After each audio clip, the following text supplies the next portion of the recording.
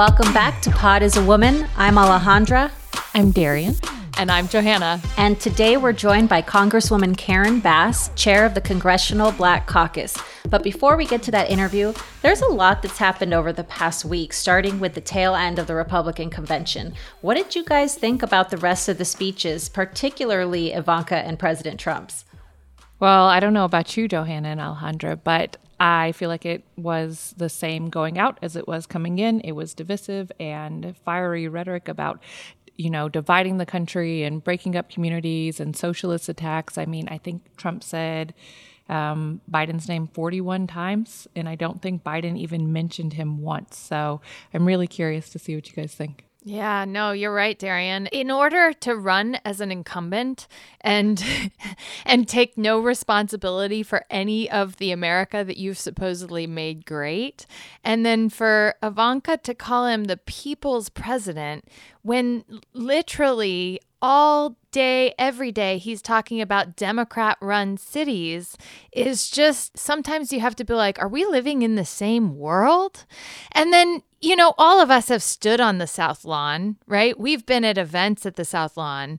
And to see the usage of the White House in that stark of a political atmosphere was just really, it had the feeling of a dictatorship and not the president of the United States of America and the house that is the people's house. Well, it's also illegal. I mean, we're talking about that part. The Hatch Act. I mean, the White House is not supposed to be used for political purposes like that. And, I watched the speeches, but I mean, the walk out to the speeches took almost as long as the speech themselves. They used so much of the pomp and circumstance, and these slow walks just paint this picture, to your point, Johanna, that felt like you were watching a dictator in a foreign country versus what we're accustomed to. We don't stand at attention for 15 minutes while our leaders walk through hallowed hallways in these slow parades, right? We talked about his parade last week. And so I just thought it was really off-putting. And it frankly, the hair on my arms wanted to stand up. Well, it was very theatrical, to your point, and you can tell that it was produced by reality show producers and the way that it was put together. And what really, I think, when we talk about hair on our arms standing up, seeing all of those people together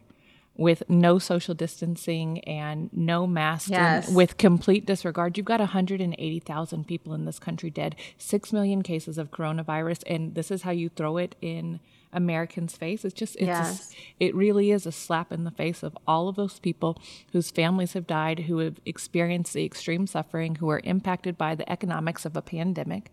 And I just thought that was so wildly disrespectful. And I mean, I don't know about you, but seeing the protests outside for as long as we were at the White House, and there were protests for everything. Yeah. I don't ever recall anything like that. No.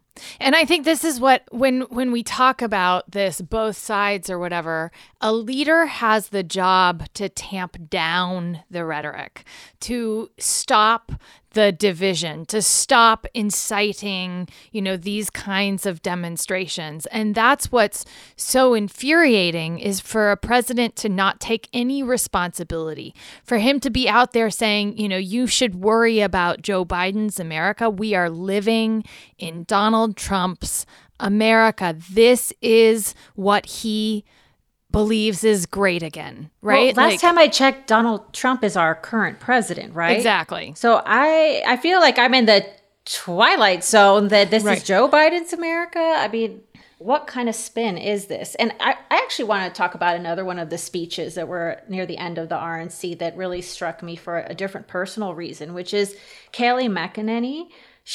I don't know if you guys saw it, but she went on there and shared a very deeply personal story about her BRCA gene mutation.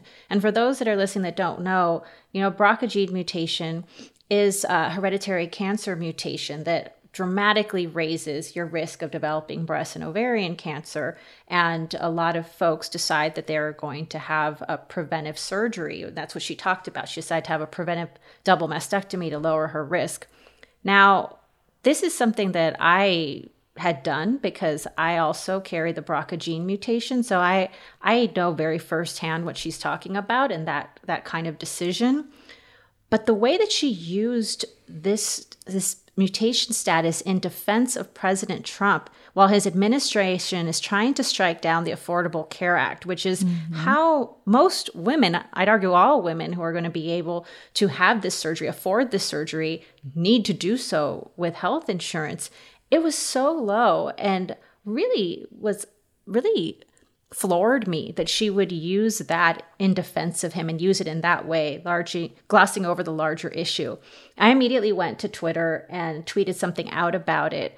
And all these women started responding, I can't even afford the test, or I was only able to afford my own surgery because of the Affordable Care Act. Mm-hmm. And I just think when it comes to healthcare, to be able to weaponize your pain in that way, I think it was really irresponsible. And so I didn't see the entirety of her speech, Alejandra. What were some of the things that she pointed out? Well, she said that he called her afterwards. Yes, I was going to say. that was her point of how he supported her. And look, I think that's very nice and compassionate of him to have called her and to check on her. That was a nice thing for him to do. But again, the larger issue is around healthcare. In my family, my great-grandmother, grandmother, mom, and 2 aunts have all had breast cancer before I did, because I also eventually did have breast cancer. And I watched my grandmother, who didn't have health care, pass away because of breast cancer, and she couldn't do a mammogram because she couldn't afford it. My mom had an HMO. My aunt had a PPO. I went through my own experience, and all of us had such different experiences, literally in my own family, because of our access. And so you can't separate the two. No. So a phone call is lovely, but when it comes to not going bankrupt because of medical bills, or even being able to save your own life, because again, the thing about BRCA is in one surgery, you can lower your breast cancer risk from 85% to under 3%. Wow. That is not something that should be a privilege for some. Right. Well, and that's the thing is, I think a lot of times when my brother, the last election, would call and say, he'd be like, how's Obamacare working for you? Right? Because it's expensive. And so for a lot of families who are, trying to afford still on the Affordable Care Act, it's still expensive. But the thing that people don't realize is that every 30 seconds, an American was going bankrupt because they didn't have the health insurance that they needed. So one of my brothers was carrying one of those junk plans. Had any of his children, had his wife had breast cancer, he would have gone bankrupt over their care. So Alejandra, I was going to ask you about this because it was, it's for any of us who know, like, Trump is actively seeking to end protections for 133 million Americans with pre-existing conditions by terminating the ACA. So when she talks about him calling her, that's like, that's not the kind of support Americans need. Right. That's the minimum. There's the support that comes with the phone call, but there's the support and action that comes with making policy changes. And he is one of the few people who can help enact that change or ensure that the Affordable Care Act is functioning and working for Americans. And that's something that he is actively working against. So it's complete lip service. And for her to have used that and to hold him up as a pillar of support is really just surprising to me, because you would think that someone who has been through that, who has seen the pain that comes with breast cancer and the painful surgeries that you have to have, Alejandra, I can't imagine. Well, it's so vulnerable. You're never more vulnerable than when you're, been diagnosed with a disease, or when you have this like ticking time bomb of, again, hereditary cancer hanging over your head. The added stress of navigating healthcare costs is not something that you should be trying to factor into the equation of whether or not you have a life-saving surgery. So I didn't know I had breast cancer until after I had what I thought was a preventive surgery, just like her. And 6 days after my surgery, the doctor called and said, surprise, you actually already were developing breast cancer. So when you see the fact that these surgeries can essentially save your life, right, but a factor that some people might have to really consider is this isn't the right time. I can't afford it. What if I lose my insurance? What if I can't even get insurance because of my pre-existing condition? You're now affecting people's lives. Right. Well, and more so, right? Like lower the cost for everybody. Like the fact that you're getting tweets back from people who are saying they can't afford the very care that they're talking about on stage, that's indicative of so much of this convention, right? Can we talk about Jacob Blake? Because we have to. Yeah. I mean, my heart really breaks. And I think we were all on a text chain when I got the video, and it was one of those situations where I try to protect my own emotions when I am in what I consume visually and on social media. And the video started before I could even turn away. And my stomach sank to my toes. I couldn't. My heart aches, and we are in as a country, we're in such a vulnerable space. And I think especially the Black community, Black and brown communities are really hurting. We are witnessing shooting after shooting, death after death, and there should be nothing natural about watching someone's last moments play out on social media. That the lack of humanity and the lack of empathy that comes with having to see it, but to know that you have to see it in order to have outrage provoked. Because if people don't see it, then they try and excuse it away. If you don't actually have to see the visual of somebody's life slipping away from them, someone who is walking away from police, and it doesn't matter if it turns out that, this investigation shows that he had a knife, it doesn't matter. You do not hold a man and shoot him 7 times in his back. If you don't see that that is an excessive use of force, if you don't see that shooting this man in front of his children, the trauma that comes with that, it is just, we are seeing trauma realized. That is where we are as a country. And for people to talk about anything other than that, I don't care how many warrants he had, if he had warrants, I don't care what happened. He was walking away from police. And then you turn around and let that other 17-year-old young man walk towards you. You give him water, you give him shelter. In some cases, I'm hearing that, they thanked him. What two realities are we living in that this is acceptable? But also, Darian, to your point, police aren't supposed to shoot guilty people either. They're not supposed to kill guilty people either. So, I've heard that argument too about whether he had a knife or, when people start digging into the background, you're kind of missing the point. What we saw with Kyle Rittenhouse, how he was able to literally just walk by. I mean, you're seeing these two different situations juxtaposed against each other within a matter of hours. Well, and that's what so frustrates me when somebody talks about law and order, because all everybody wants is law and order. They want the same protections that everybody else has. So you're not shooting someone 7 times when they're walking away. And it's like, don't you tell us about law and order when this is not law and order. This is unfair, unjust. I wonder, Darian, because you posted such a beautiful photo of your daughter who wants to be a police officer. And I have friends who are police officers. And this is, good police officers don't shoot people 7 times when they're walking away, right? Why are people making us think it's an either or, that we either support the police or we support justice?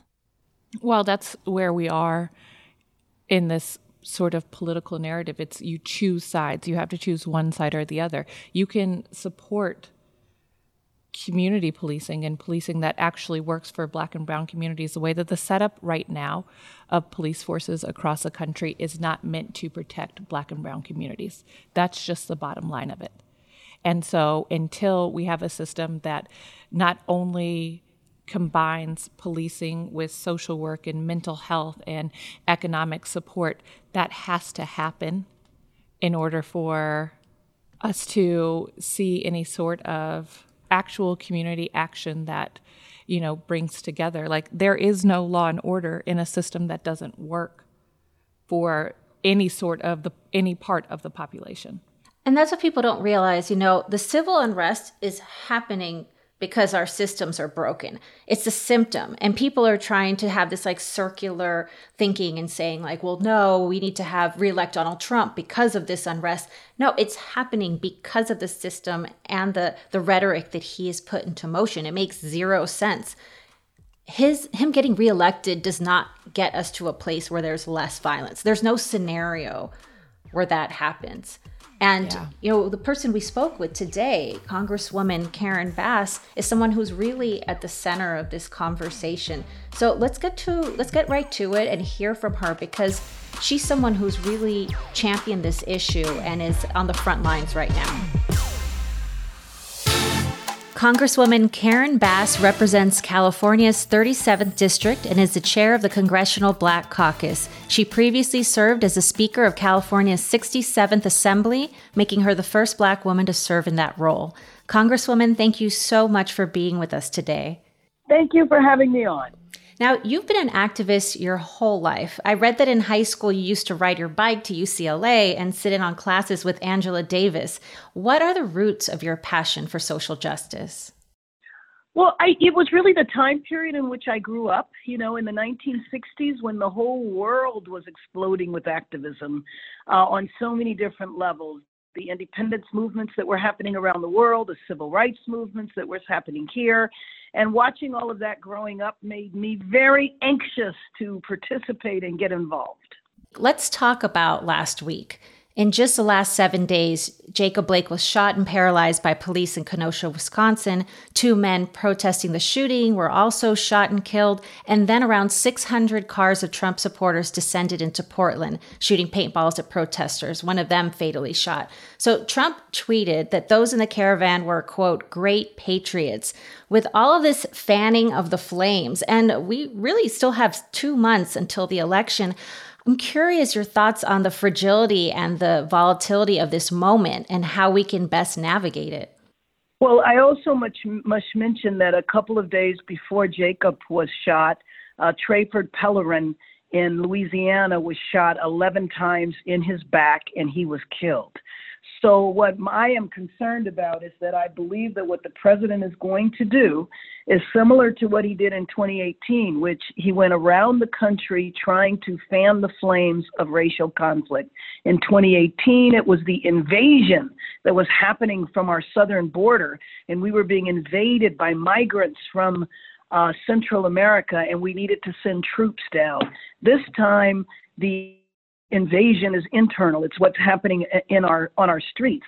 I'm very concerned about the violence. Of course, I don't support the violence, but I question some of the violence because I do believe that just like that caravan, Trump's purpose, and this is so sad to say, but his purpose is to not to create, because he's already done that, but to fan the flames, to make the racial conflicts worse, so that then his message around law and order and scary people of color will have resonance. And the idea that the commander-in-chief, whose number one responsibility is to protect people, is actually trying to create chaos. Well, we saw a little bit of that last week with the Republican National Convention as well. And just listening to the speeches and the tone that was set therein, do you think that this is a part of the campaign strategy for the next 2 months? No, I think it's absolutely the campaign strategy. He's borrowing from, this is a revival of George Wallace's 1968 very, very racist campaign, or Richard Nixon's Law and Order campaign. I think that he does not have a message because he is in part responsible for over 180,000 deaths of Americans. He is not taking responsibility. He does not want to take responsibility, so he is shifting the agenda to chaos in the streets. So we will forget about the 180,000 people dead and over 6 million Americans who have been infected with the COVID virus. And to shift the agenda, he is using violence as a way to do it. This is an incredibly tragic moment in our history. I think you're right. It is. And on President Trump's visit to Kenosha, Wisconsin, you said, I think his visit has one purpose and only one purpose: to agitate things and make things worse. Clearly the governor has also asked that he not visit the state, but President Trump is going to go. And he disregards all of that local advice. How do you think President Trump and the Trump campaign are actively stoking this violence? Well, but you just gave the perfect example. The governor has asked him not to come, and he's going to go anyway. Yeah. The mayor of Portland was very clear. Please don't come. Please don't send your troops. You are making the situation worse. He wants to ride in and essentially throw a Molotov cocktail with one of his inflammatory speeches to rile everyone up and to essentially encourage vigilantes. I mean, you talked about Jacob being shot, and I mentioned Trayford. But if you ever want to understand the contradiction in the U.S. justice system, just look at the videotape of the 17-year-old young man, or boy, really, walking in the middle of the street with a high-powered rifle, walking towards the police. If that had been a black man, he would have been shot the second he took one step. He walked toward the police. The police did absolutely nothing. They gave him water to drink. They sent him on his way. When they knew he had shot 3 people, 2 of them were dead. It's inexcusable is really what it is. It is absolutely inexcusable, but I'm glad it was caught on tape so that people can see the conflict there. There is 2 systems of justice in our country. It's caught on tape, but it's interesting because we still feel like we're being gaslit constantly. You know, you're seeing it so obvious. It's inexcusable. And then folks are saying, well, all of this violence, it's because of Biden and the Biden riots, right? Like, how do you square these 2 things where you're seeing with your own eyes, but then you're being told, no, that it's actually not what you're seeing? Well, Trump has spent the last 3.5 years trying to convince us that what we see, what we read, what we know is not real, right, and that the only person that knows the truth is him. I mean, if you go back and if you study dictators, he's following the script completely. Don't believe your ears. Don't believe your eyes. Don't use your brain. Just listen to me and follow me and do whatever I say. Yeah. And that's, I see when we're looking at that, we're also looking at this, unprecedented number of young people from all walks of life, not just Black and brown communities, being more actively engaged in the fight for social justice, and especially as it pertains to the murders of Breonna Taylor, Ahmaud Arbery, and George Floyd. And I've even found myself, I have 2 young children, they're 4 and 6, taking them to protest. Why do you think it's important for young people to use their voices at this critical juncture in our society? And do you think that will translate over to the ballot box come November?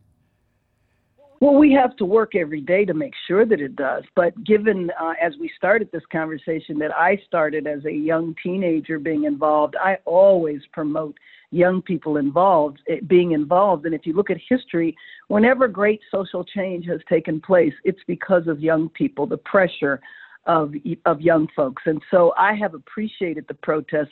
The protests have been extremely helpful. They're obviously not helpful at all when they become violent. But the peaceful protest that happened after George Floyd, I think, was one of the chief reasons we were able to pass the Justice and Policing Act.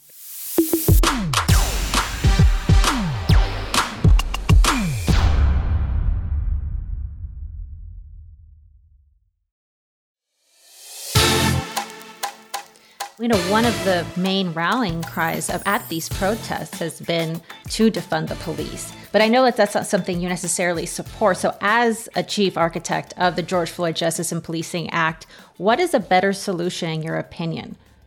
Well, what I say is refund the communities, because the reason why we have some of the problems with policing that we do is because over the years we have defunded communities. We have cut back on social programs, economic programs, and health programs.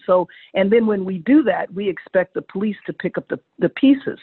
For example, when a person becomes a police officer, they're not becoming a police officer because they want to deal with drug addiction or mental illness or homelessness. Those are social, health, and economic problems.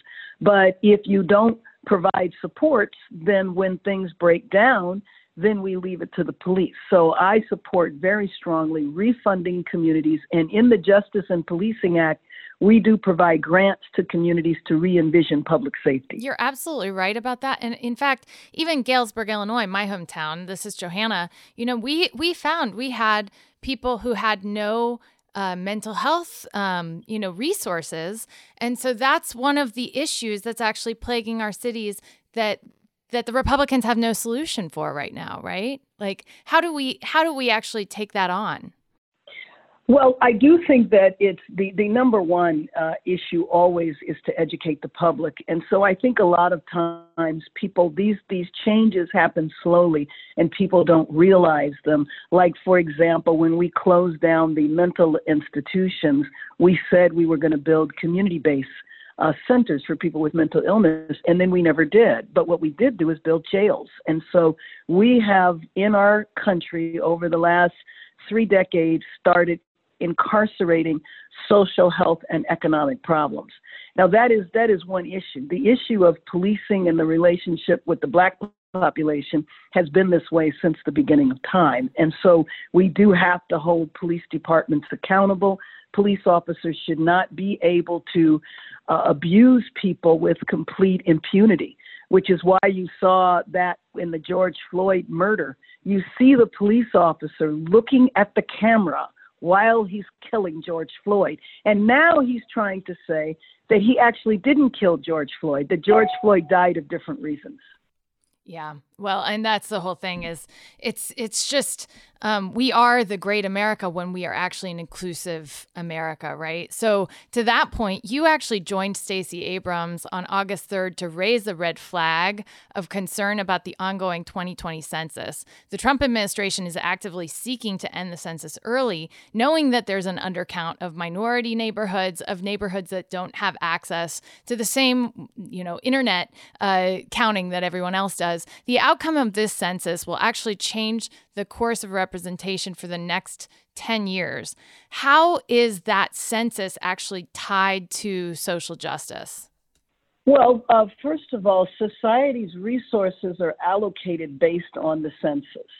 And so where the undercount happens is in communities of color and low-income areas. And so if the census is ended early, where you're talking about the same communities that are being ravaged by COVID, if the census ends early, then that means that we are not counted. And so the resources just won't be allocated to our areas. They get allocated. They just won't be to our area.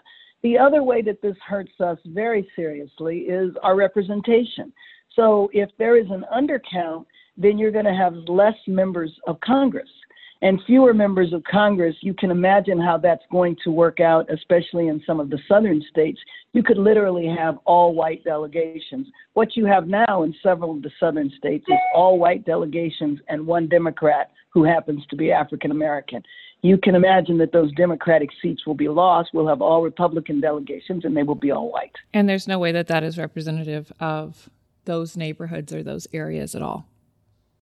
No, I mean, I do think that there are elements in our country, speaking at the administration first, but beyond that, who see the demographics changing in our country as our country becomes more and more brown.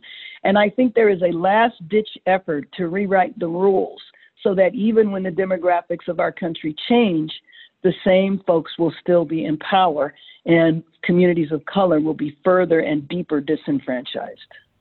Well, as we see these communities start to change, as you said, we're also seeing the efforts around the census to undermine it. And now we're seeing an unprecedented attack on the U.S. Postal Service. The president indicated that he'd veto a bill that would provide any additional funding to ensure that the post office would have much needed resources and support. How do we protect that right to mail-in vote? First of all, that's after he said he would sign the bill. I mean, the reason we did the standalone bill is because he said he would sign the bill. Mm-hmm. That's one of the things that has characterized this administration is chaos. You're right. Chaos and never knowing from one minute to the next what he is going to do. Well, I have to say, as someone who's moved to Los Angeles and I've seen what you've done with Community Coalition, it's really, you have done so much to empower young people. And when I walked into Community Coalition as a white woman, it was the most inclusive, vibrant community center that I have seen. And it's really like empowering young people. I loved it. And I think not enough people around the US know that story of what you've done to really empower people and give people the access to small business, creating small businesses and entrepreneurship, using people's voice. And it's amazing to see in person. So I just had to thank you. Well, I appreciate that. I appreciate that very much. And part of the work originally when we started it, the youth work was a lot based on how I grew up and the idea that other young people should have the opportunity to be politically active when they're in high school. Yeah, that's when I first got involved. I mean, it was poll worker as a 17-year-old in Illinois. They let us start as poll workers. And so we had to register to vote to, register our party, right? So that we could get involved. And it is that young activism that is what, will change, everything for their future. Exactly. And I find when you get young people involved in politics or activism, they learn so many skills that's applicable to so many different parts of their life. And especially young kids from South Central LA who do not have the best experiences with authority. After they are trained as activists and they can go speak before the Board of Education or talk to their city council person, they come back feeling like, oh, I can deal with authority. This is just fine. I can talk to my college counselor or my professor and do what I need to do. And Congresswoman, as we talk about young people, you lost your daughter who wanted to follow you into social justice work and carry on your mantles. How does her legacy live on through the work that you're doing?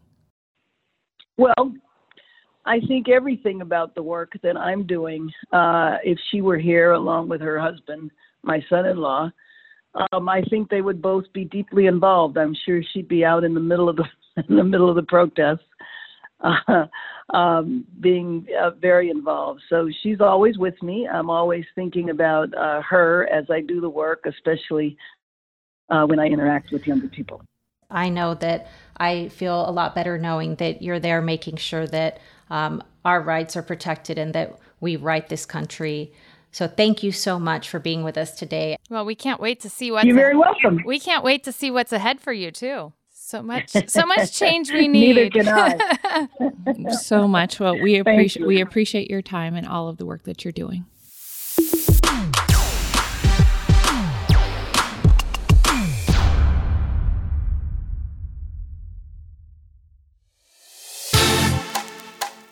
Well, that was such a great interview with a congresswoman, and I think some of the things that really stuck out, she has been in service for her entire life, and one of the things we talked about is the youth and how their action in this moment is really going to be a significant part of the change that we are all seeking in this country. What did you guys think? She said so much that resonated. I mean, if you look at what he's doing, like going to Kenosha, Wisconsin without any one asking for him to be there, she's showing us how President Trump is not the solution, but these young people could be, because the only thing that's going to change the situation, right, is long-term active engagement. And I think that's what people forget. Like, they think something will just change just because you show up at a protest. And I think that was telling too, Darian, when you asked the question of like, how does this carry through to November? And she said, we have to do everything we can to make sure that it does carry through to November. And as we've talked already, voting starts this month. So it's starting now till November, right? That this is a question of change on the ballot. Well, do you know, one of the things that I also found interesting, and as we talk about Kenosha, we all have worked at the White House. We all have traveled with the president, and we know the resources that it takes in order to make these trips happen. We know all of the background that comes behind Secret Service details and staff that has to be on the ground in hotels, and then on the ground resources, the police force, the fire departments, the departments of transportation. So all of these people who are actively working to help bring some level of peace to Kenosha and help this community resolve the issue that it's facing and conduct the investigations that it needs to and help it rebuild. All of these resources are now being diverted so that the president can make a political play out of this man shooting. This man will likely never walk again, and this whole thing has been so politicized by Donald Trump. No, I never will walk again. And I mean, one of the things that struck me the most was when his father said that he was actually shackled to his hospital bed, like the inhumanity of the whole thing. But Johanna, to your point, he's going to Kenosha, but he's not only is he not wanted there, the governor has asked him to not come. Yeah. Knowing that it's going to make things worse. And so when you know all of this, and you know that he's been asked not to come, that he is not going to go there and to make any sort of, create any sort of peace there, then you have to think, how much is he intentionally going there to actually stoke more violence? And that's something that we talked about with the Congresswoman, is when you're actually trying to fan the flames, when your campaign is really hinging on the fact that there is increased violence. We have 2 more months until the election. And this is where we're at, where 600 cars of Trump supporters, did you guys see the videos? I mean, 600 cars of Trump supporters pull in to Portland and start shooting paintballs. What do you think is going to happen here? It's awful. He really is. And, as president, I look at this and think of things from a military and veterans lens. And his job as commander-in-chief is to protect this country. Like, that is one of your sole charges. And to see him start to lose support with military service members, they see it. They see through all the BS and know that we're in a situation where he is putting the safety of our communities. It's not Joe Biden's America that's going to do it. It's Donald Trump's America as it stands has put this country in a place where communities don't feel safe. They don't feel safe because of what he's done. And seeing people feel like because of that, they need to take the law into their own hands. They need to take, defense of their homes and communities into their own hands. And what happened in Portland, what happened in Kenosha, that's a symptom of what Donald Trump has created here. I think it's the direct result of what he's trying to create. Right. What Congresswoman Bass said that was so, I think important to this conversation is the services that need to be provided for cities because of funding that has been cut. And so I like the question, Alejandra, that you asked her about the defund the police call, because that's another thing that people keep using and throwing and saying, oh, Democrats are trying to defund the police, when that's actually not true, right?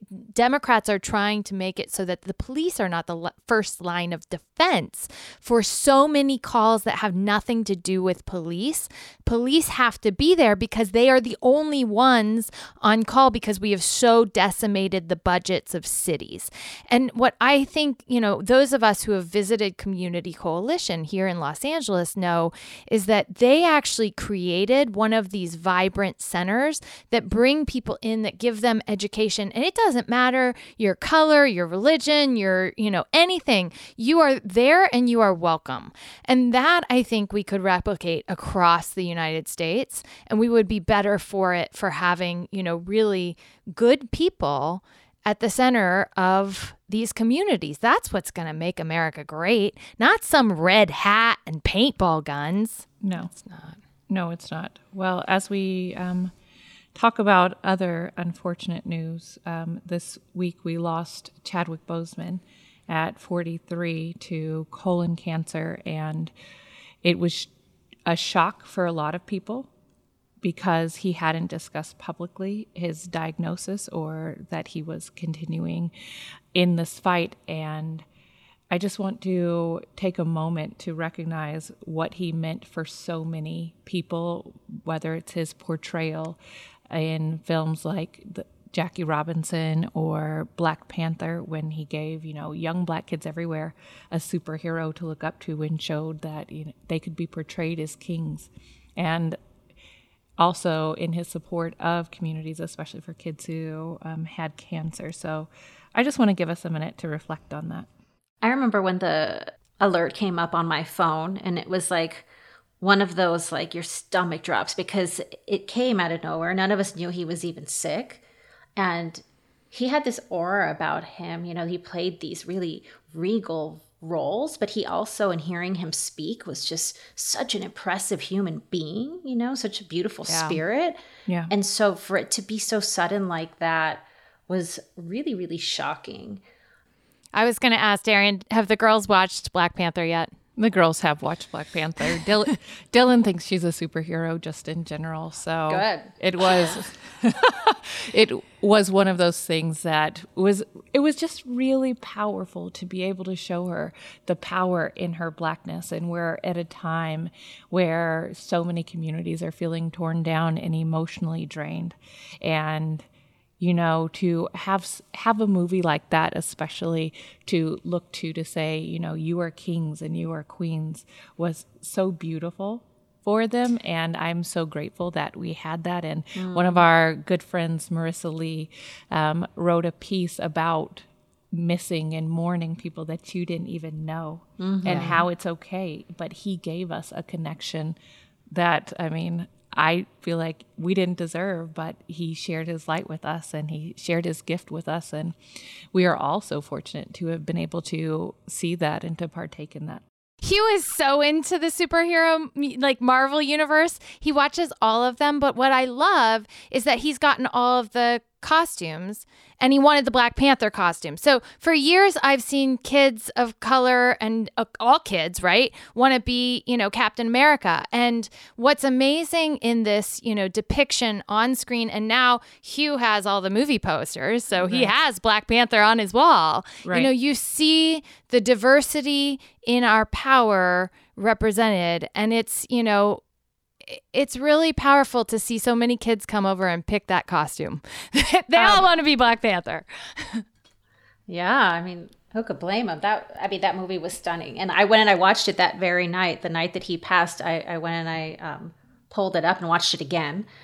And, watching it in that context was obviously upsetting, but you can't help but just feel inspired by the end of that movie, because it is so beautiful and the message behind it. And he said something that I actually posted on my Instagram that I wanted to share. He said, purpose is not rooted in career. It's not related to a job. It's related to what God put inside you that you're supposed to give to the world. And I think by not telling folks that he had cancer and really just like putting everything he had into this purpose, and I think that he left everyone with such a gift, about our capacity. And I just, God, I think he's really incredible. I do. No, you're right. It is. His legacy will live on for generations, and his purpose will have been fulfilled. Very much so. Well, someone else that shares our sentiments about Chadwick being a true hero is actually our POTUS of the week, which is Keke Palmer. She was the first Black woman to host the VMA solo this week. She dedicated the award show to him, and she started the VMAs with a call to end systemic racism. So we give all of our kudos and applause to Keke Palmer this week, representing her community, standing in her power, and her new song, Virgo Tendencies, is like my new anthem as a fellow Virgo. There you go. So shout out to our POTUS of the week, Keke Palmer. As we talk about justice this week, we have to shout out the important role the Senate plays in confirming our judges. There are 15 potentially competitive Senate seats this year, and they matter. MJ Hager is running for Senate in Texas. She's a helicopter pilot, a Purple Heart recipient, and she helped push for equal opportunity in our military. If you haven't heard of her, check her out and help her effort. That's all for today's episode, and that's a wrap on our first month of Pod is a Woman. That went super fast, guys, didn't it? It feels like yesterday we started. Time flies when you're having fun. Right? We will see you all next week to continue the conversation. Thanks for tuning in.